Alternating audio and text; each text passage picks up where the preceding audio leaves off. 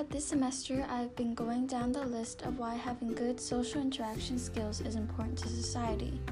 Now we move on to the types of jobs that we can benefit from.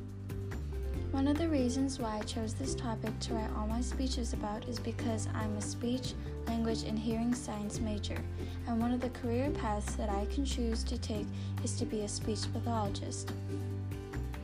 This basically translates to being a speech therapist. In order to go into this career, a speech pathologist must be able to listen and to communicate with their patients in order to determine the right course of treatment. This is why it's so important to be well developed in your social communication skills.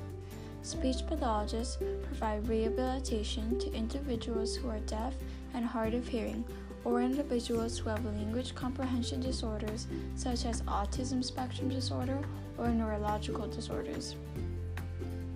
Speech pathologists work in many different research, education, and healthcare settings with varying roles, levels of responsibility, and client populations. Because of the high demand for speech pathologist services, opportunities will most likely be available for full and part-time jobs. In many settings, speech pathologists often work as part of a collaborative team which may include teachers, physicians, audiologists, and psychologists. This profession has been continuing to grow for a variety of reasons, including the rapid increase in aging populations, medical programs that increase the survival rate of stroke victims, and an increasing demand for private healthcare settings. However, being a speech pathologist is an investment because in order to be qualified, individuals must have a bachelor's, master's, and in some areas, a PhD is desirable.